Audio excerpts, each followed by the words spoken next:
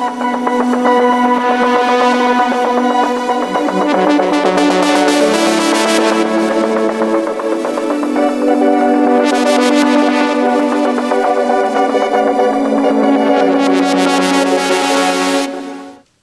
und willkommen zurück zu einer neuen Folge des Startup Piraten Podcast. Heute zu Gast haben wir die Gründerin von Loremo, Franziska Scheuerle. Und wir haben euch ganz viele spannende Themen mitgebracht rund um Künstler, Kunstwerke, Luxury Brands und all den Themen, von denen ich persönlich keine Ahnung habe. Es ist eine vollgepackte Folge mit Informationen, vor allem warum es trotz Corona, Inflation, Wirtschaftskrise absolut Sinn macht, in dem Luxury-Bereich eine Brand zu gründen. Ich muss zugeben, ich habe ganz viel gelernt. Ich hoffe, euch geht es genauso. Lasst uns direkt reinstarten. Viel Spaß! Was mich interessiert hat, wie bist du dazu gekommen zu Kunst eigentlich? Also jetzt haben wir im Vorgespräch ein bisschen über Kunst geredet und ich habe gesagt, ich habe absolut keine Ahnung davon.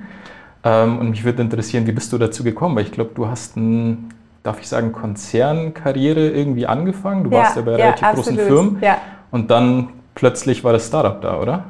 Genau, also Loremo hat sich am Endeffekt ab 2019 eigentlich entwickelt, so auch mit der Grundidee. Und natürlich sind ganz, ganz viele Expertisen, die man im Vorfeld auch aufgebaut hat, Richtung Marketing, Markenstrategie, Markenmanagement und Vertrieb damit eingeflossen.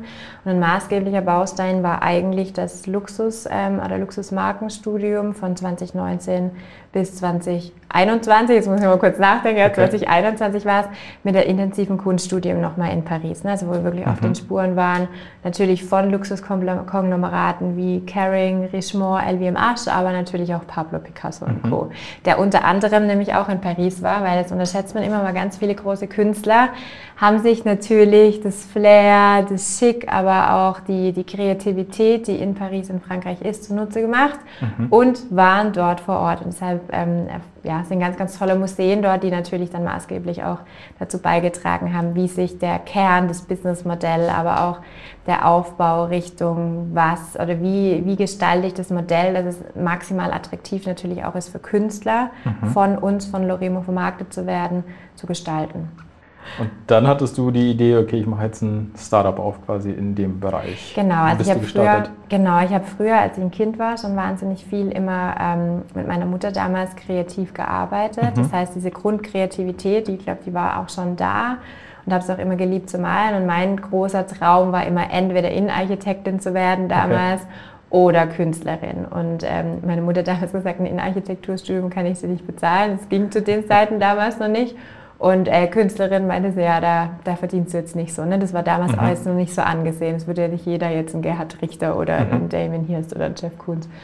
Genau, und dann habe ich klassisch damals im Bachelor BWL studiert, habe aber heimlich eben intrinsisch motiviert eben noch Kunsthistorik studiert. Das war aber, ja, ich sage jetzt mal eher so ein Zeitstudium damals, aber mich haben die Lerneffekte, was dahinter steckt, ne? Wie die verschiedenen Epochen zustande gekommen sind, die verschiedenen Malstile, da einfach mal tiefer einzutauchen, hat mich interessiert und es war dann eher so wirklich ein Thema für mich, um mir dieses Wissen anzueignen. Und dann bin ich eigentlich über die Jahre ziemlich weggekommen von dem Thema Kunst, aber eher sehr stark in das Thema Innenarchitektur, Interior Design eingestiegen. Mich hat eigentlich schon immer ästhetisches Design sehr, sehr interessiert. Und war dann in sehr, sehr vielen Wohnungen und Häusern und habe dann immer wieder festgestellt, gerade auch von Menschen, die sich dann auch die Kunst leisten konnten, ne, von hochrangigen Künstlern, dachte ich immer, Mensch, also das Kunstwerk ist an sich wunderschön, wenn es an einer weißen Wand hängt. Aber wenn ich mir jetzt mal vorstelle, dass das Kunstwerk hier in dieser Wohnung hängt, dann passt es einfach nicht zu den Interiorfarben. Ne? Das heißt also, du hast immer zwei Möglichkeiten. Entweder du kaufst erst das Kunstwerk und richtest dann die Farben des Mobiliar, der Inneneinrichtung am Kunstwerk aus. Oder du gehst in die andere Richtung, dass du eigentlich erst das Interior Design hast, was die meisten haben, und am Ende kommt immer, oh Schatz, ich glaube, da haben wir noch ein paar weiße Wände, wir brauchen doch noch Kunst. Ja? Und wenn du dann noch eine Affinität hast für das Thema wertsteigernde Kunst, dann gehst du meistens erst auch in Galerien. Und in Galerien hast du immer das Problem, dass konzeptionell gearbeitet wird. Also quasi auch basierend auf einer Konzeption, die sich aus einer politischen Komponente speist oder einer gesellschaftspolitischen oder einer wirtschaftlichen. Also das ist auch, was den Künstler intrinsisch antreibt, ne? Was er vielleicht zu verarbeiten hat, die Hochs, Tiefs, aber auch generell kreativitätsgetriebene Aspekte. Und es ist aber immer ein fertiges Kunstwerk, was du dann siehst, ne? Und in das kannst du dich entweder verlieben oder nicht. So, das heißt aber nicht automatisch, dass es ins Interior-Design passt und damit ein Match hat mit den Interior-Farben. Dann habe ich gedacht, ich fand es so wichtig, was zu entwickeln, was eben da einen anderen Weg geht. Ne? Weil natürlich früher, kennst du es sicher auch, Könige und Kaiser wurden porträtiert. Ja. Das war aber immer figürliche, konkrete Kunst. Und das Schöne an der abstrakten Kunst ist, dass es uns die Möglichkeit bietet, zum einen dem Künstler die Freiheit zu lassen, in dem, was er kreiert. Dabei ist es nur wichtig, dass er schon diesen einzigartigen, unverkennbaren Stil hat. Und auf der anderen Seite aber auch das Thema Farbpsychologie mit reinspielt. Also das heißt, du hast zum Beispiel andere Farben, die dich in positive Emotionen versetzen, ja, von denen du getriggert wirst, wie ich zum Beispiel. Und das, was wir machen, wir Menschen, ist, dass wir das im Unterbewusstsein aufnehmen, also im Unterbewussten, ne, aufnehmen und ausspielen. Das heißt, wenn du jetzt zum Beispiel hier dein Office, was wunderschön ist und sehr, sehr clean und minimalistisch, ja, kann ich allen Zuhörern nur sagen, ich sitze in einem richtig, richtig tollen Design-Office gerade, dann sind es natürlich sehr viel weiß gehaltene Beige-Töne, ne, sehr reduziert, was sehr viel wieder über dich jetzt als Gründer, auch als Geschäftsführer, ne, auszeichnet. Das heißt, diese Farben versetzen dich in einen Working Mode, in einen positiven Mood, sonst hättest du das gar nicht so eingerichtet, wie es jetzt eingerichtet ist. Und das heißt, wir nehmen das bei Loremo auf, sind die Farben, die bereits im Interieur sind, definieren quasi dann noch die Leinwandgröße, also Höhe, Breite, Tiefe, dass es sich auch perfekt an die noch freie Wand platziert und integriert, und das Leinwandmaterial. Da gibt es dann Baum oder Leinen, je nachdem, ob du eher nachhaltiger geprägt bist oder nicht. Genau, und das sind die Grundparameter und der Künstler ist aber frei in dem, was er tut. Und das ist das Schöne, weil damit ist die Kunst frei, ganz, ganz wichtig im internationalen Kunstmarkt. Und am Ende mit diesem einzigartigen, unverkennbaren Stil des Künstlers, der immer wieder erkennbar ist, hast du nicht nur ein perfekt ästhetisches Kunstwerk, sondern eben auch ein Kunstwerk, was eine Wertsteigerung innehat. Jetzt habe ich, glaube ich, ganz viele Fragen. Ich muss die notieren. Ich fange an das ist wahrscheinlich auch der Kreis zu diesem Konfigurator. Also ich war bei euch auf der Webpage unterwegs und dann gibt es quasi diesen Farbenkonfigurator. Und ich habe mich da mal durchgespielt und die Fragen waren letztendlich, okay, gefällt dir, glaube ich, diese Farbe, ja oder nein? Und dann macht man das so 5 Minuten. Genau. Das ist wahrscheinlich die Idee, damit man so, ich glaube, Persönlichkeitstyp habt ihr es genannt? Absolut, absolut. Also als ich Loremo gegründet habe, war es ganz wichtig, dass es war mir wichtig, dass es auf einer Basis fundiert. Ne? Und die Basis von Loremo sind neuronenwissenschaftliche Erkenntnisse als auch farbpsychologische Erkenntnisse. Das heißt, wir wollten basierend auf einem Interieur, was wir zeigen, in einem gewissen Farbton, dem Kunden die Möglichkeit geben, indem er nach links swiped, gefällt ihm nach links swiped, gefällt ihm nicht und nach rechts swiped, gefällt ihm, erstmal auch ihm so ein bisschen heranführen an das ganze Thema Farbpsychologie, ne? Weil viele Kunden natürlich erstmal fremd sind und sagen, ich weiß zwar schon, dass mir Blau und Lila gefällt, aber ich weiß jetzt nicht unbedingt, was die Farben über mich als Charakter aussagen und was das eigentlich bedeutet. Und dahingehend haben wir diesen Color-Test, Farbtest, erstmal entwickelt, der auch auf unserer Website zu finden ist. Es gibt auch viele Kunden, die natürlich noch unsicher sind, welche Farben zu ihnen passen oder sehr gut zu ihnen passen. Dahingehend haben wir dann auch noch eine Farb- und Kunstberatung. Das heißt, wir beraten sehr, sehr stark, welcher Malstil, welches Künstlers denn zu der eigenen Persönlichkeit passt. Das natürlich im digitalen Face-to-Face oder auch persönlich in einer entsprechenden Beratung. Was wir aber dann gemacht haben, ist, wir haben das Ganze einmal in eine Form gegossen, digitalisiert. Damals gab es nämlich auch Corona, als das Ganze entstanden ist. Wir haben gesagt, wir müssen das Geschäftsmodell natürlich auch digital abbilden und haben dann einen eigenen Algorithmus entwickelt, den der Kunde quasi durchläuft in unserem Kunstkonfigurator, um sein Traumbild, was wirklich sich ästhetisch integriert, aber auch durch den entsprechenden Künstler, der bei uns ist, eine Wertsteigerung zu erhalten, sich erstellen kann. Und das ist dieser Kunstkonfigurator, von dem du sprichst. Und wo habt ihr, also am Ende des Konfigurators kam, glaube ich, mein Persönlichkeitstyp raus mit relativ viel Text, welche Sachen ich mag und welche Sachen ich vermutlich nicht mag. Wo habt ihr das her? Das hat mich so ein bisschen an 16 Personalities erinnert? Absolut. Also wie gesagt, wir haben sehr, sehr viel geforscht. Das sind eigene Erkenntnisse auch sehr viel, ich sage jetzt mal, extremst viel eigenen, also wir haben viel mit Kunden natürlich interagiert, ne? Viele Beta-Tests am Anfang auch durchgeführt und dadurch mit Psychologen zusammengearbeitet, viele wissenschaftliche Paper, kann ich sagen, die wir da durchforstet haben und somit haben wir quasi dieses Konstrukt immer mehr perfektioniert, damit du danach so am Ende weißt. In dem Kunstkonfigurator muss ich aber sagen, weil du jetzt auch nochmal angesprochen hast, erfahre ich mehr über meine eigene Persönlichkeit. Das machen wir eher im Farbtest. Den haben wir, glaube ich, zu der Zeit, wo du dir den Kunstkonfigurator durchgeschaut hast, noch integriert gehabt. Wir haben das jetzt alles ein bisschen verschlankt und den rausgenommen. Im Kunstkonfigurator selbst ist es so, dass du erst mit dem Handy ein Bild machst von deiner freien Wand, die automatisch dann binnen Sekunden in Realtime die Farben ausgespielt werden, die sich schon in deinem Interieur befinden. Du kannst entweder diese auswählen oder du kannst zum Beispiel sagen, ich möchte die aktuellsten Trendfarben basierend auf den Pantone-Farben 2023. Wenn du noch ein sehr, ich sage jetzt mal, weißes Interieur hast und noch nicht genau weißt, okay, welche Farben denn eigentlich, obwohl weiß auch wieder eine Farbe ist, die eine Bedeutung hat, muss ich immer dazu sagen. Ja. Oder du bist zum Beispiel eine Brand und sagst, hey, ich habe schon Corporate Identity Farben, RGB und Hex und dann kannst du die Codes auch eingeben, ne? Dass du wirklich dann maßgeschneidert zu deiner Brand, zu deinem Office auch die Farben schon definierst für das spätere Kunstwerk. Im nächsten Schritt wählst du dann die Höhe, Breite und Tiefe aus, also die Maße und das Leinwandmaterial, Leinen oder Baumwolle. Und dann, und das ist das, was du jetzt gesagt hast, kommst du auf das Thema Persönlichkeitsattribute. Und dann werden dir 10 Bilder gezeigt mit 10 Persönlichkeitsattributen und du als Kunde klickst die an, die am besten deine eigene Personality repräsentieren. Das habe ich, glaube ich, nicht gemacht. Ja, genau, das ist super interessant. Das solltest du auf jeden Fall mal machen, das ist auch cool, was da rauskommt. Und du wirst dann per Match-Score mit dem Künstler gematcht, dessen Malstil mit deiner eigenen Persönlichkeit korreliert. Dir wird ja dann angezeigt, du hast dann die Möglichkeit, einmal aufs Künstlerprofil zu gehen und dir im Künstlerprofil dann natürlich einmal den Künstler an sich anzuschauen, ein kurzes Video, weil ist er digital und ich finde es immer wichtig auch, dass der Kunde einen Bezug zum Künstler bekommt, also auch wie er malt, wie er kreiert, einmal bei der Tätigkeit, bei dem Kreativprozess zusieht.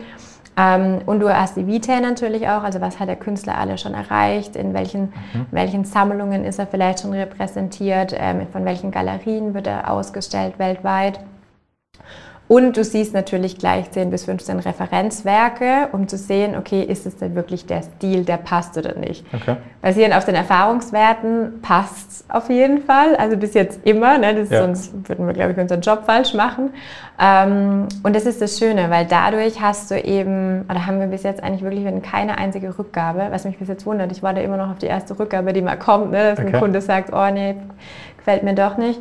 Aber ich glaube, durch das, dass wir so viel Vorarbeit leisten, zwischen Persönlichkeitsmatch, um den richtigen Künstler auch zu finden, mit dessen Malstil, plus die Farben, plus die Leinwandgröße, ist es bei den Kunden bis jetzt immer so ein Wow-Effekt gewesen, ne? Wenn das Kunstwerk dann im weil es für dieses harmonische Interieur sorgt. Maximal ästhetisch und die Kunden sagen auch immer, was ich so schön finde, wenn sie dann mal so wochenlang auch in dem Interieur waren und es erlebt haben, sagen sie immer, Mensch, mir hat es doch geholfen, echt eine bessere Laune zu bekommen. Und es ist das Schöne eben, was abstrakte Kunst macht und kann.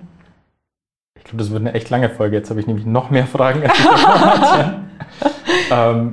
Jetzt komme ich aus dem Softwarebereich und habe ja ein bisschen Background, um einzuschätzen, wie viel Arbeit solche Themen sind. Und so ein Konfigurator, insbesondere dann, du hast, glaube ich, gesagt, man kann ein Bild hochladen und das interpretiert es dann vermutlich irgendwie halbautomatisiert, welche Farben du da irgendwie genutzt hast. Ist jetzt nicht ganz trivial.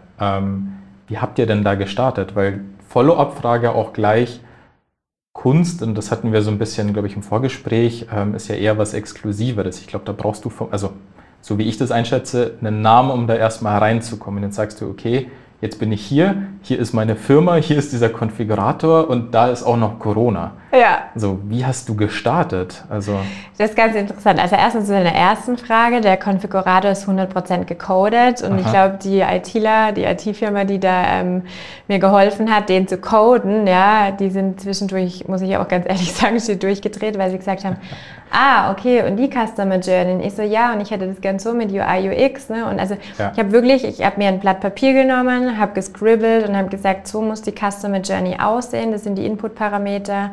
Habe wirklich komplett selbst das Frontend-Design, die Texte entwickelt. Also das ist alles aus Eigeninitiative entstanden und die tollen, ich kann es nur nochmal betonen, Coder und Programmierer und die tolle IT-Firma hat mir dann wirklich auch geholfen, das meine Wünsche auch umzusetzen.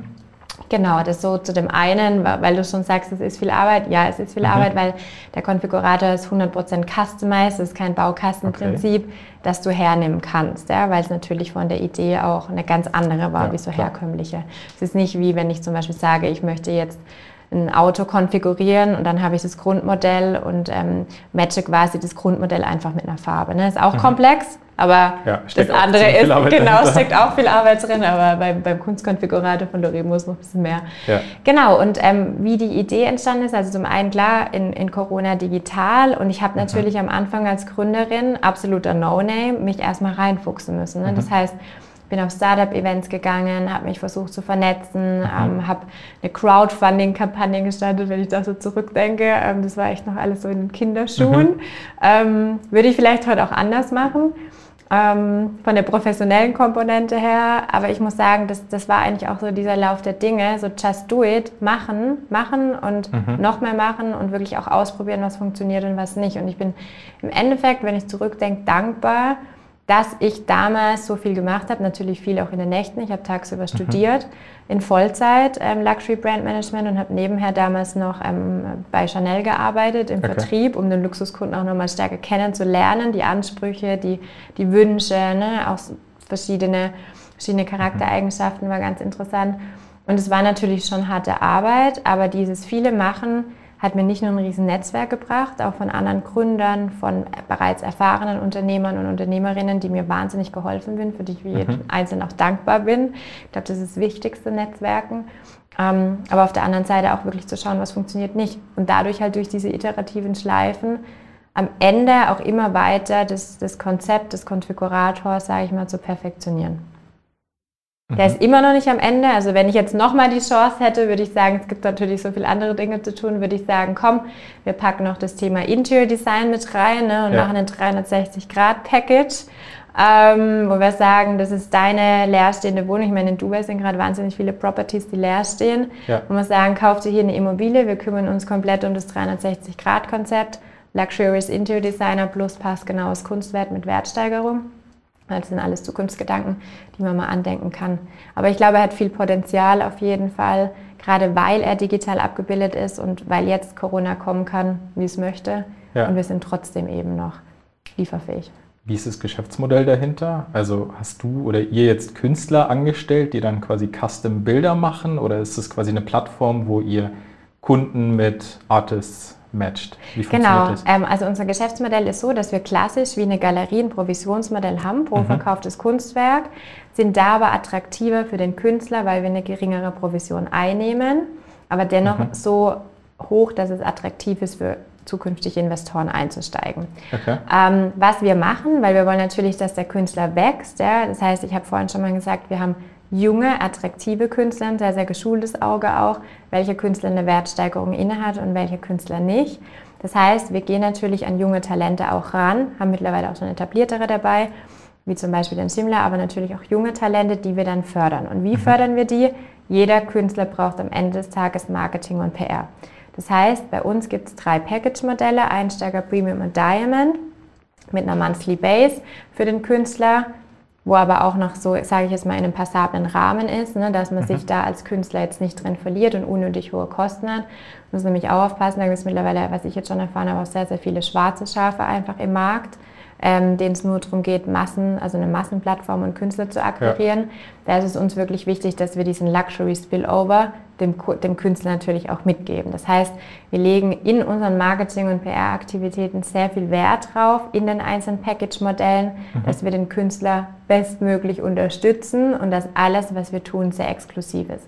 Also bei vielen Künstlern ist es zum Beispiel schon eine Kollaboration mit einer Champagnermarke entstanden, die gemeinsam Etiketten dann auch designen für eine Limited Sammler Collection.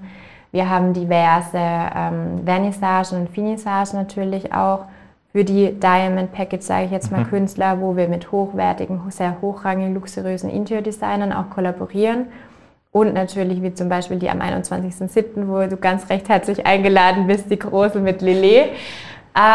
Und der Ines Gräß neben dem Hotel Bayerischen Hof in München. Das heißt, wir schauen, also das Geschäftsmodell ist so, dass wir natürlich die Showrooms der Interior Designer nutzen in den Städten, die aber sehr luxuriös auch gestaltet sind. Ne? Also wir legen natürlich da Wert auf ein hochwertiges Interior Design.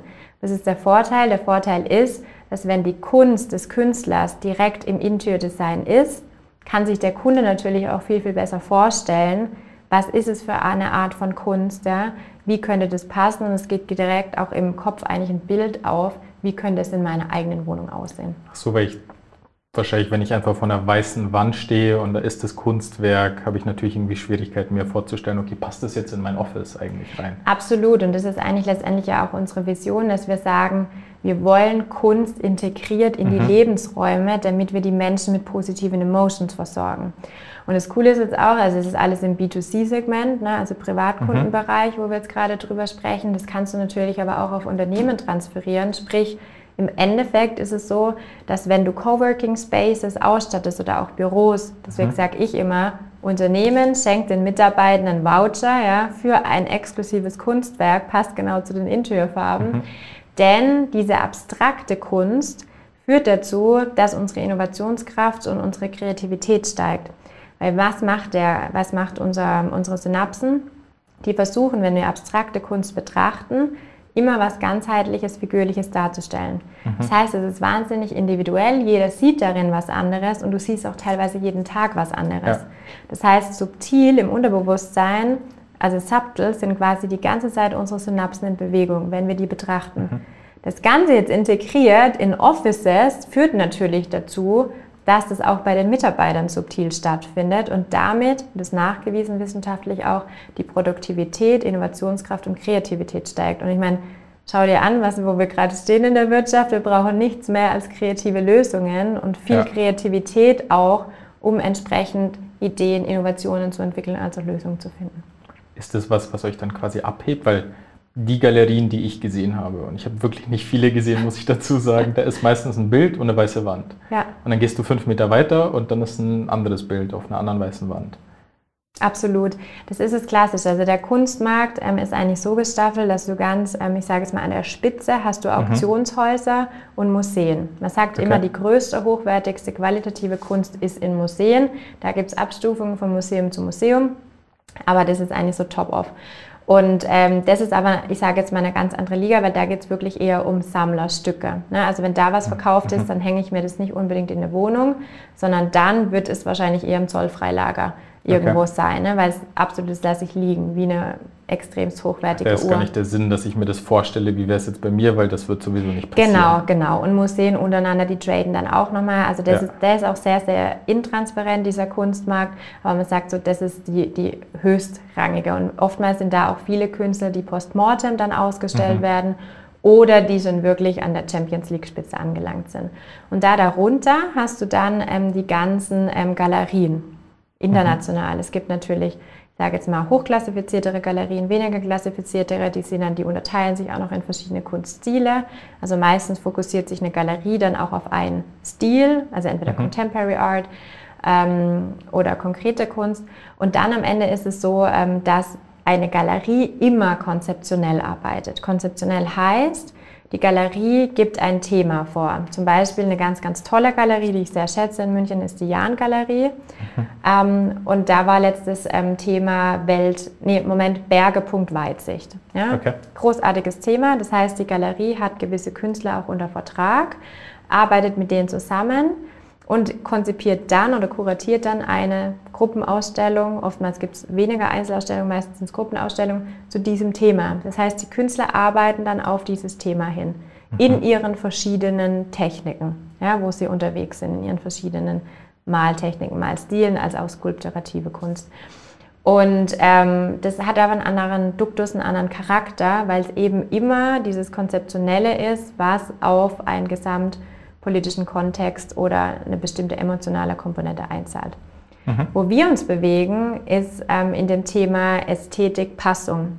Das heißt, wir nehmen quasi die Parameter des internationalen Kunstmarkts auf, also die KPIs, die ein Künstler als auch ein Kunstwerk benötigt, um im Preis zu steigen, im Wert zu steigern, ne? Weil wir wollen natürlich dem Kunden eine Wertsteigerung bieten. Aber wir orientieren uns natürlich auch sehr stark an ästhetischen Grundprämissen, die sich basierend eben auf, ich sage, Interior Design, Innenarchitektur, Grundlagenprinzipien ergeben. In welchem Preisbereich sprechen wir da eigentlich? Ich kann mir das gar nicht vorstellen.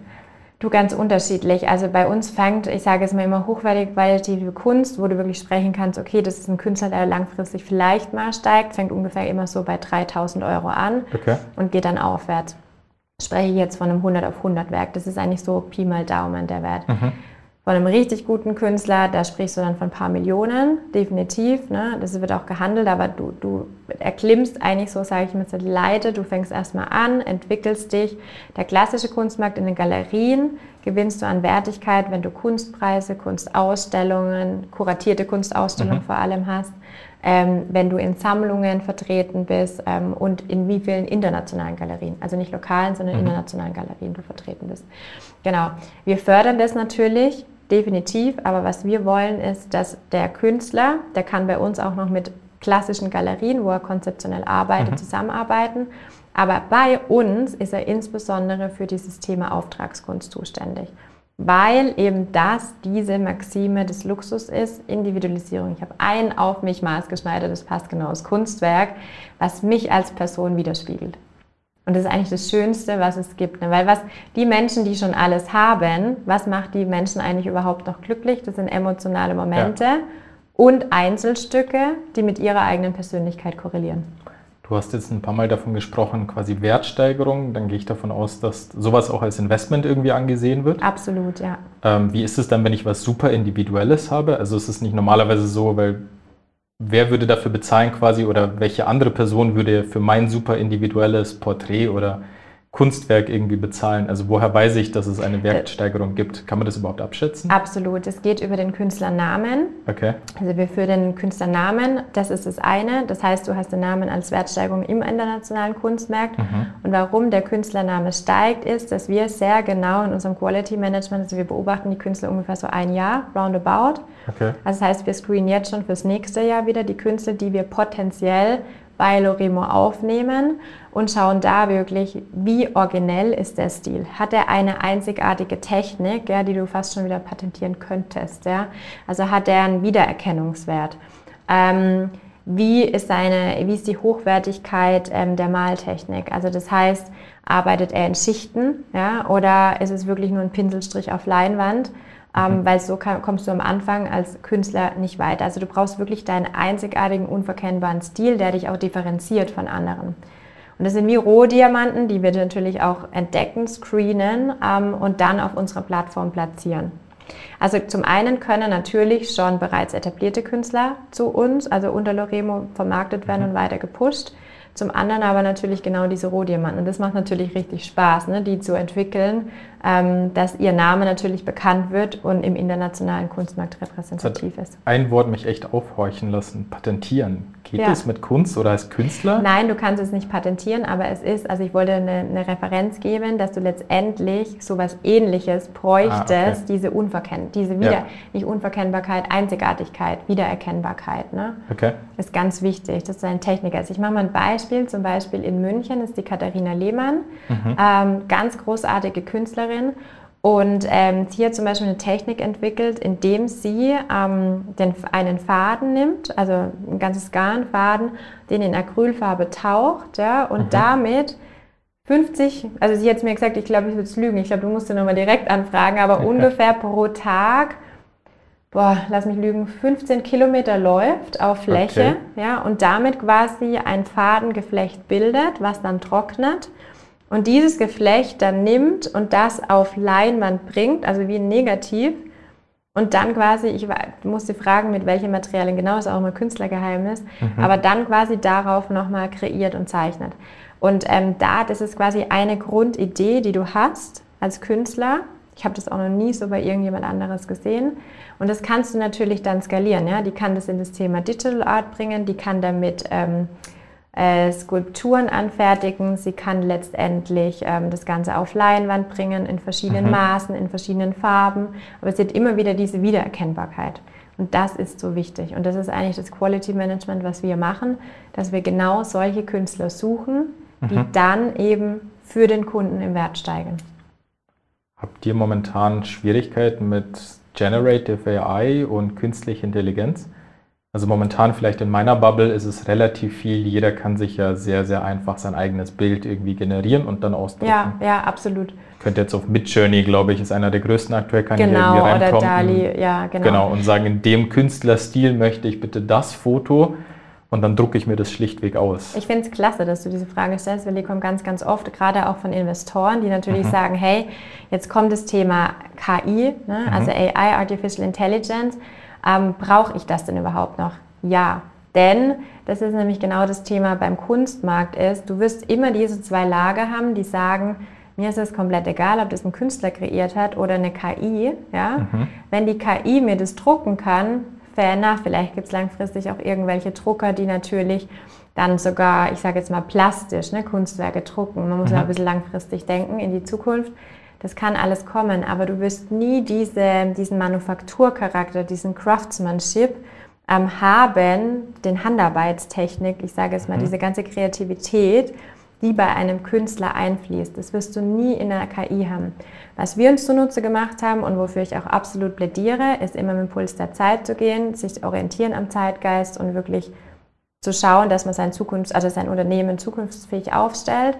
Das heißt, was wir natürlich machen, ist, wir werden zukünftig, da sind wir auch schon dran, eine KI in den Konfigurator mit integrieren, die natürlich entsprechend dann auch das Ganze nochmal unterstützt, was Persönlichkeit angeht, was Farbpsychologie angeht, etc. Okay.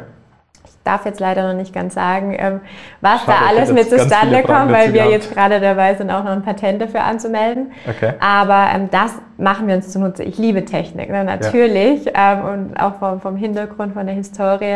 Technik war immer schon überall mit dabei und voller Verfechter davon. Sonst hätten wir jetzt auch nicht die Kollaboration mit Atopia Space, mit den ersten Schritten in Richtung Metaverse.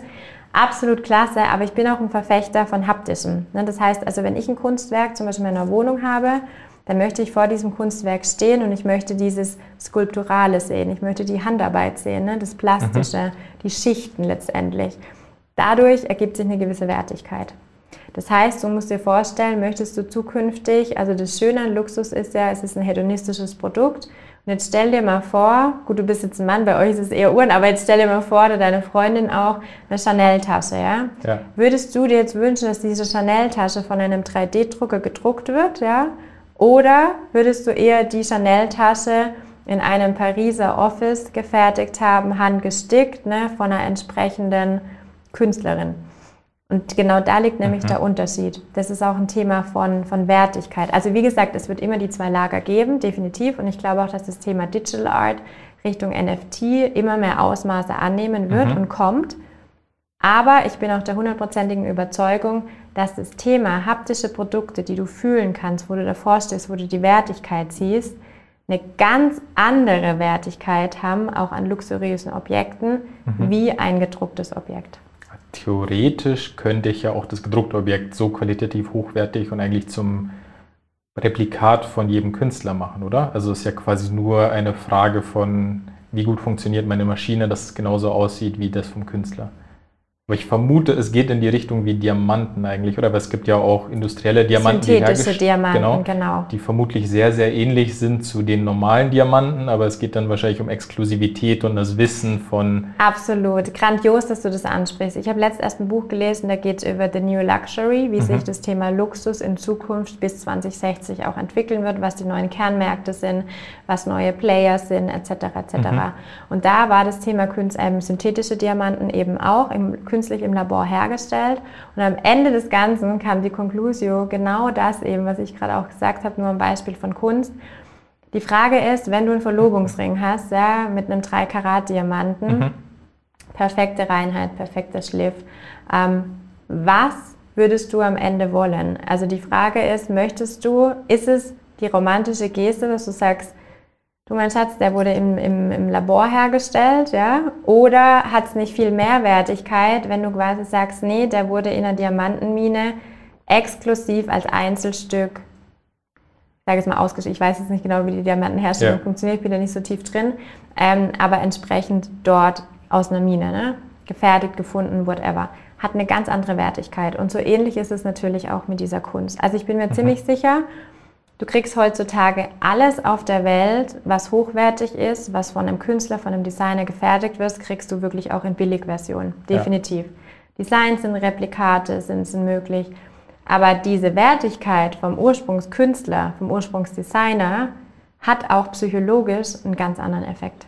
Also ich würde immer das Original wollen, ja, ich würde diese Idee mitwollen, ich würde die Personality des Künstlers mitwollen und würde nicht ein Replikat in meiner Wohnung hängen wollen. Ich denke, darum dreht sich auch diese ganze NFT-Hype mit den Bildern, weil wenn man technisch reingeht, ist es natürlich so, okay, da steht jetzt irgendwo eine Nummer auf irgendeiner Blockchain, aber quasi dieses Wissen von, okay, dieses Bild ist genau das Erste, was der Künstler irgendwie erstellt hat und nicht einfach ein kopiertes Bild. Ja. Weil das ist immer meine ketzerische Frage, wenn es um NFTs geht. Warum brauche ich das und warum kopiere ich mir nicht einfach jedes beliebige andere Bild, was dann halt ein Zehntel davon kostet oder vielleicht ein Tausendstel sogar. Weil technologisch ist es genau dasselbe, aber es geht vermutlich einfach um das psychologische Wissen, das ist das von dem Künstler, der das erstellt hat. Absolut. Und ich meine, was wir machen ist, dass wir jedes Bild, was du hast, also was du physisch in deiner Wohnung hast, dass wir das auch als NFT einmal transferieren auf die Blockchain. Das heißt, du hast dann eine Nummer hinter dem Kunstwerk als physisches Objekt und hast diese Nummer entsprechend im Smart Contract auch. Das heißt, du kannst dein Digital Twin, wird es jetzt in Persona sein, aber dein Digital NFT kannst du quasi weiter verkaufen, entsprechend. Und du hast dein originales Werk aber physisch, haptisch, wir sind ja physische Menschen, wir werden immer in physischen Interiors wohnen, hast du natürlich dort. Aber mit deinem Digital Avatar in deiner entsprechenden Wohnung, dann später mal im Metaverse oder Office Space, wo du digitale Meetings abhältst, hast du dann zum Beispiel in deinen Farben maßgeschneidert auf dich oder in deinen Corporate Identity Farben dein digitales NFT-Kunstwerk. Ist allerdings ein anderer Ansatz, weil da geht es natürlich wieder um Künstlernamen und die NFT-Künstler-Crew, sage ich jetzt mal, die da alle dahinter steckt, das sind neue Künstler, die natürlich, wie ist das ganze Thema NFT entstanden? Die Künstler hatten keine Lust mehr, diesen Regeln des klassischen Kunstmarkts zu folgen, der sehr intransparent ist, manchmal auch sehr unfair, weil ich muss erstmal an einer klassischen Kunstuniversität, die meistens privat sind, viel Geld kosten, studiert haben. Dann muss ich Meisterschülerin meistens sein. Ich werde dann von einem Kurator entdeckt, der vermittelt mich an die Galerie. Die Galerie ist Manager und die nimmt gleich mal 50-60% Provision. Okay. Das heißt, ich muss wirklich sehr viel produzieren und sehr gut sein, dass ich da auch hochkomme und mir nah mache. Wie viel schaffen das? Am Ende 10% ungefähr von allen, die den Weg gehen. Und dann auch noch viel, viel weniger Frauen als Männer. Das ist aber ein anderes Thema. So, und da hat sich dadurch aus diesem diese Unzufriedenheit, hat sich eigentlich dieser NFT-Markt am Ende, der ja angefangen hat mit dem Thema Art-NFTs oder NFT als Art-Painting oder Artwork, nicht Art-Painting, war ein falscher Ausdruck, aber Artwork hat sich daraus eigentlich entwickelt, aus einer generellen Unzufriedenheit, weil sie gesagt haben, wir umgehen das, warum sollen wir uns den Regeln des klassischen Kunstmarkts anpassen, wir machen einfach unser eigenes Ding. Ja. Und es sind coole Kunstwerke, die dort entstanden sind, ist auch nicht ganz einfach, das zu machen. Andres Reisinger zum Beispiel, großartiger Künstler, der eben viel mit Digital Art macht, wunderschöne, wahnsinnig ästhetische Objekte, aber die sind natürlich anders konzipiert, weil die sind direkt gleich digital gezeichnet, digital kreiert, teilweise immersiv, dreidimensional, anders wie jetzt ein klassisches Kunstwerk. Was aber gerade passiert ist, dass alle Galerien oder sehr viele Galerien, die mit dem Puls der Zeit geht, ihre Bestandswerke auch als NFT zur Verfügung stellen. Eben gerade für diese Zwecke, dass du es dann, Snoop Dogg kauft ja gerade ganz, ganz viele Kunstwerke auf oder viele NFTs, um seine Villen damit zu schmücken, im Metaverse zum Beispiel. Okay. Die Museen haben da aber immer das Problem gehabt, dass sie quasi die Künstler, weil du brauchst ja die Einwilligung des Künstlers, weil die Royalties gehen ja an den Künstler. Ja. Sprich, die Museen hatten ein Problem rechtlich, weil viele Künstler, die über Millionen kosten, postmortem sind. Und ich kann ja einen toten Künstler nicht nochmal zum Vertrag quasi erwecken, zur Vertragsunterschrift. Deshalb haben Museen gerade echt ein Problem, in dieses Thema NFT mit reinzugehen. Galerien hingegen, die haben sich nicht nur digitalisiert, neue Galerien, digitale Galerien sind entstanden über Singular, Touchy Art, whatever, Lumas, sondern die können auch jederzeit diesen Weg gehen, das klassische Werk einmal zu digitalisieren. Und wir machen eigentlich nichts anderes, nur dass es ein maßgeschneidertes Kunstwerk ist. Aber gibt es da nicht irgendwelche rechtlichen Nachfolger quasi? Weil so wie ich es verstehe, ist das Problem, dass du das Kunstwerk hast, aber die Person ist schon verstorben und dadurch kann ich diese Royalties von dem NFT nicht abführen. Gibt es da nicht normalerweise irgendwie rechtliche Nachfolger, die das dann handeln? Du, ganz ehrlich, ich bin da leider nicht im Thema drin, da kann ich dir wenig dazu sagen. Das ist nur der Status quo, den ich mitbekommen habe, weil ich eng auch mit natürlich entsprechenden Programmierern und IT-Cracks arbeite, die sich im Web3, NFT und als auch Metaverse auskennen. Und das war so der letzte Stand. Es kann auch sein natürlich, dass die Rechtsgrundlage sich mittlerweile wieder geändert hat oder da natürlich Lösungen gefunden worden sind. Ja. Ich finde, ihr bringt echt spannende Themen eigentlich zusammen. Kunst, von dem ich jetzt nicht so viel Ahnung habe, zur digitalen Welt, wo, glaube ich noch mehr dazu zu sagen habe.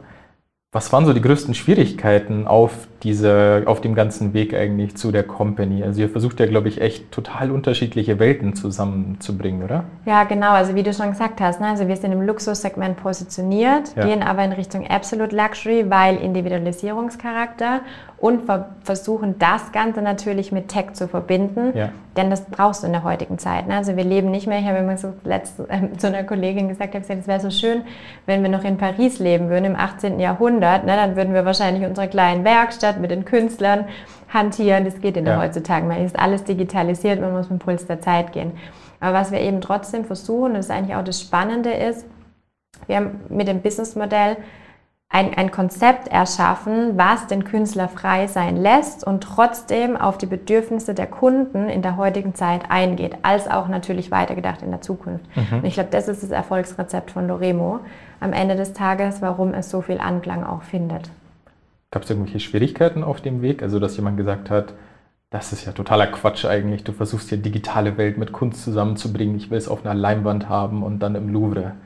Absolut, absolut. Also ich glaube immer, es gibt wie gesagt diese zwei Lager, das merkst du jetzt gerade auch so in Gesprächen, in Diskussionen. Es gibt Menschen, die sagen, das ist genau das, was ich suche, nach dem, was ich schon immer gesucht habe, gerade auch natürlich im B2B-Interior-Designer, sind sehr, sehr dankbar, weil die müssen jetzt nicht mehr nerviges Galeriehopping betreiben, sondern Loremo bietet die Lösung. Zum anderen aber natürlich auch die sagen, Mensch, also es gibt mittlerweile, siehst du überall auf den Messen wie NFT Paris etc., siehst du wirklich, dass du kannst dein NFT kaufen und du gehst zu einer Agentur, whatever, und lässt es dir direkt gleich drucken.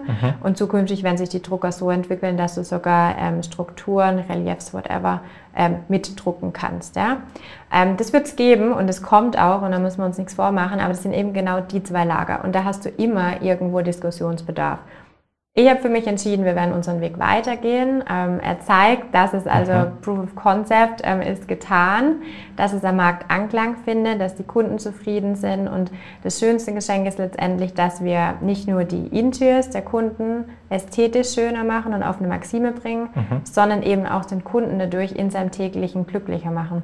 Was du nicht vergessen darfst, ist wirklich, und das ist gegeben, basierend auf den ganzen Dingen, die gerade in Deutschland passieren, die in der Wirtschaft passieren. Es gibt sehr, sehr viele Menschen auch, die langsam depressiv werden, weil sie sagen, erst war Corona, jetzt haben wir die Inflation, Rezession. Es kommt so viele Themen gerade, ich weiß langsam gar nicht mehr, wie ich mir irgendwann meine Rente finanziere, whatever, sodass einfach diese psychische Stabilität langsam zurückgeht. Und Kunst ist ein wahnsinnig tolles Instrument, um das wieder anzuheben, mit positiver Energie, mit Optimismus eigentlich da wieder auch reinzuschauen. Und man unterschätzt es. Viele sagen immer, geh in ein Contemporary Art Museum und danach geht es dir wieder gut. Entweder hast du neue Ideen oder bist inspiriert oder hast einfach gute Laune und das versuchen wir wirklich in das eigene Interior zu bringen.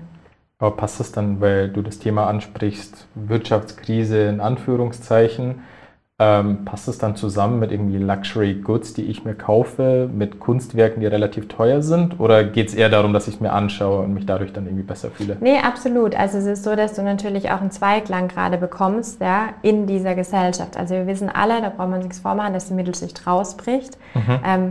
Bin mal gespannt, wie das weitergeht in Deutschland, weil die Mittelschicht sind die Unternehmer, die gearbeitet haben, noch und nöcher und uns eigentlich getragen haben, die auch fürs Rentenumschlagssystem verantwortlich sind. Ich glaube, da wird noch einiges auf uns zukommen. Aber gerade deshalb hat das Unternehmen so viel Erfolgspotenzial, weil es eben direkt im Luxusmarkt positioniert ist.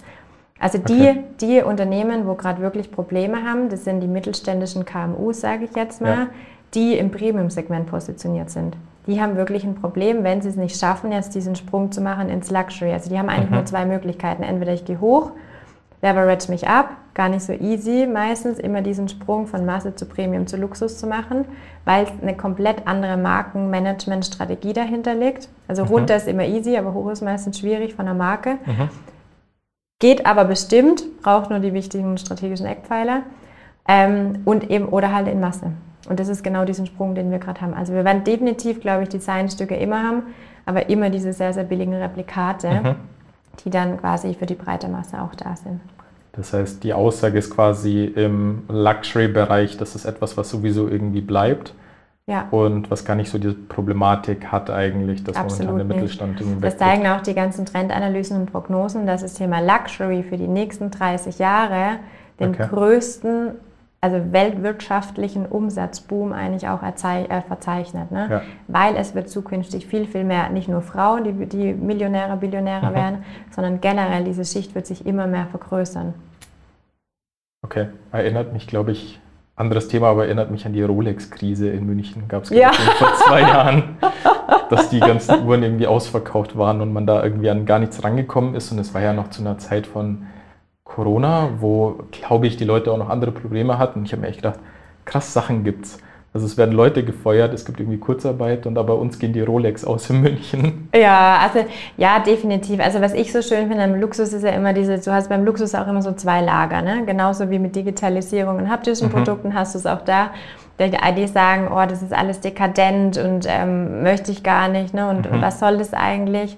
Das ist ja fast schon wieder, Und die anderen, die sagen, nee, es hat einen wahnsinnig nachhaltigen Aspekt. Denn, wo ich auch sehr viel Wert drauf lege, sind hochwertige Produkte, die ich aber eben dann nicht nach 2 Wochen in die Tonne kloppe, sondern Jahrzehnte habe und sogar noch weiter vererben kann. Also einen sehr, sehr hohen emotionalen Faktor für mich hat. Ja. Deshalb hat Loremo auch im Grundduktus einen Nachhaltigkeitsaspekt. Also jetzt mal nicht nur von der Lieferkette Fairtrade und was wir alles verankert haben in der Struktur, sondern insbesondere diesen Nachhaltigkeitsaspekt. Und das schätze ich bei Luxus schon sehr. Ja. Weil die Luxuskonglomerate darf man nicht unterschätzen, gerade die Großkonzerne. Ja, die Wertschöpfungskette ist intransparent, aber durch die neuen Richtlinien, was jetzt alles kommt mit ESG und so weiter, das sind die Ersten, die Power haben, ihre Unternehmen, weil es kostet natürlich sehr, sehr viel, ein ganzes Unternehmen auf Nachhaltigkeit umzustellen, die Power haben, das auch durchzusetzen. Und im Grundduktus sind sie nachhaltig, weil eben einmal eine hochwertige Qualität besser ist, wie alle 2 Wochen, was, sag jetzt mal von Zara, wo ich wegschmeiße. Ich glaube, das ist so ein Grundmissverständnis, auch wenn man quasi von Nachhaltigkeit spricht, dass immer versucht wird, diese ganzen Luxussachen irgendwie wegzucutten. Ja. So nach dem Motto, wer braucht das schon? Um bei meinem Rolex-Beispiel quasi zu bleiben. Ich bin jetzt kein Vertriebler von denen, ich habe auch keine. Aber ich hatte gelesen, so Moment mal, Rolex ist eine der nachhaltigsten Uhren, die du haben kannst, weil dieses Ding hält halt Jahrzehnte. Also du kaufst dir quasi eine und die wird immer gewartet und dann kannst du die über Generationen vererben, was du über die wenigsten Uhren irgendwie sagen kannst. Also normalerweise im Segment von 100 bis 300 Euro oder auch eigentlich alles unter 1000 Euro geht schon deutlich schneller kaputt und kann auch viel, viel schlechter gewartet werden als irgendein hochwertiges Produkt. Absolut. Und diese Reparaturkosten sind natürlich auch sehr, sehr hoch. Ich muss sagen, Rolex hat genau diesen Markenruf weg, sehr dekadent, sehr prollig.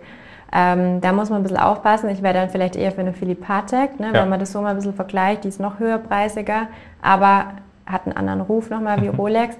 Rolex ist auch sehr in die Masse gekommen mittlerweile, wenn es nicht gerade die Submarine ist.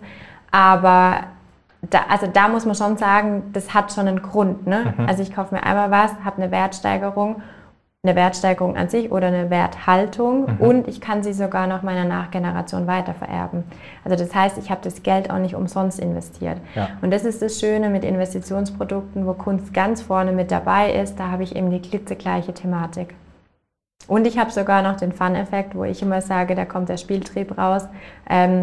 Auf wen poker ich? Das ist wie auch ein Startup. Wer wird's Unicorn? Ne? Das ist natürlich irgendwo auch ein bisschen Risikokapital. Aber gerade da, also eine Werthaltung habe ich meistens bei Kunst und eine Wertsteigerung, wenn ich eben auf Rohdiamanten setze. Und das ist das Schöne. Okay. Ich glaube, ich hätte jetzt noch ganz, ganz viele Fragen. Wenn ich aber auf die Zeit schaue, glaube ich, müssen wir fast nochmal eine zweite Folge machen, nur zu Luxury Brands. Hat echt Spaß gemacht. Ich habe, glaube ich, wirklich sehr viel mitgenommen heute. Das freut mich, mir auch übrigens. Die letzte Frage, die ich eigentlich nur habe, wo geht's hin mit Loremo? Was ist so der Outlook für die nächsten Jahre? Also wir haben sehr, sehr große Visionen natürlich. Ne? Also die größte Vision ist, die kann ich jetzt noch nicht verraten, aber sie ist, ich würde sagen, sehr, sehr big. Ich glaube, ich wäre auch keine Gründerin oder Geschäftsführerin, wenn ich nicht eine große Vision fürs Unternehmen am Ende hätte. Aber das meiste, was ich jetzt erstmal auch im Kleinen versuchen möchte oder was mir wichtig ist, dass wir großartige Produkte schaffen für unsere Kunden, großartige Kunstwerke auch, um eben diese Räume schöner zu gestalten, weil du hast es bestimmt auch schon erlebt, wenn du in ein harmonisches Interieur gehst, ja, sei es in einem schön gestalteten Hotel, wo wirklich alles aufeinander abgestimmt ist, das versetzt dich in einen tollen Gefühlszustand, das lässt dich entspannen, das lässt dich gut fühlen und das ist das, was wir mit Loremo schaffen möchten. Cool, bin ich sehr gespannt. Vielen Dank, dass du hier warst und bis zum nächsten Mal. Super, ich danke dir.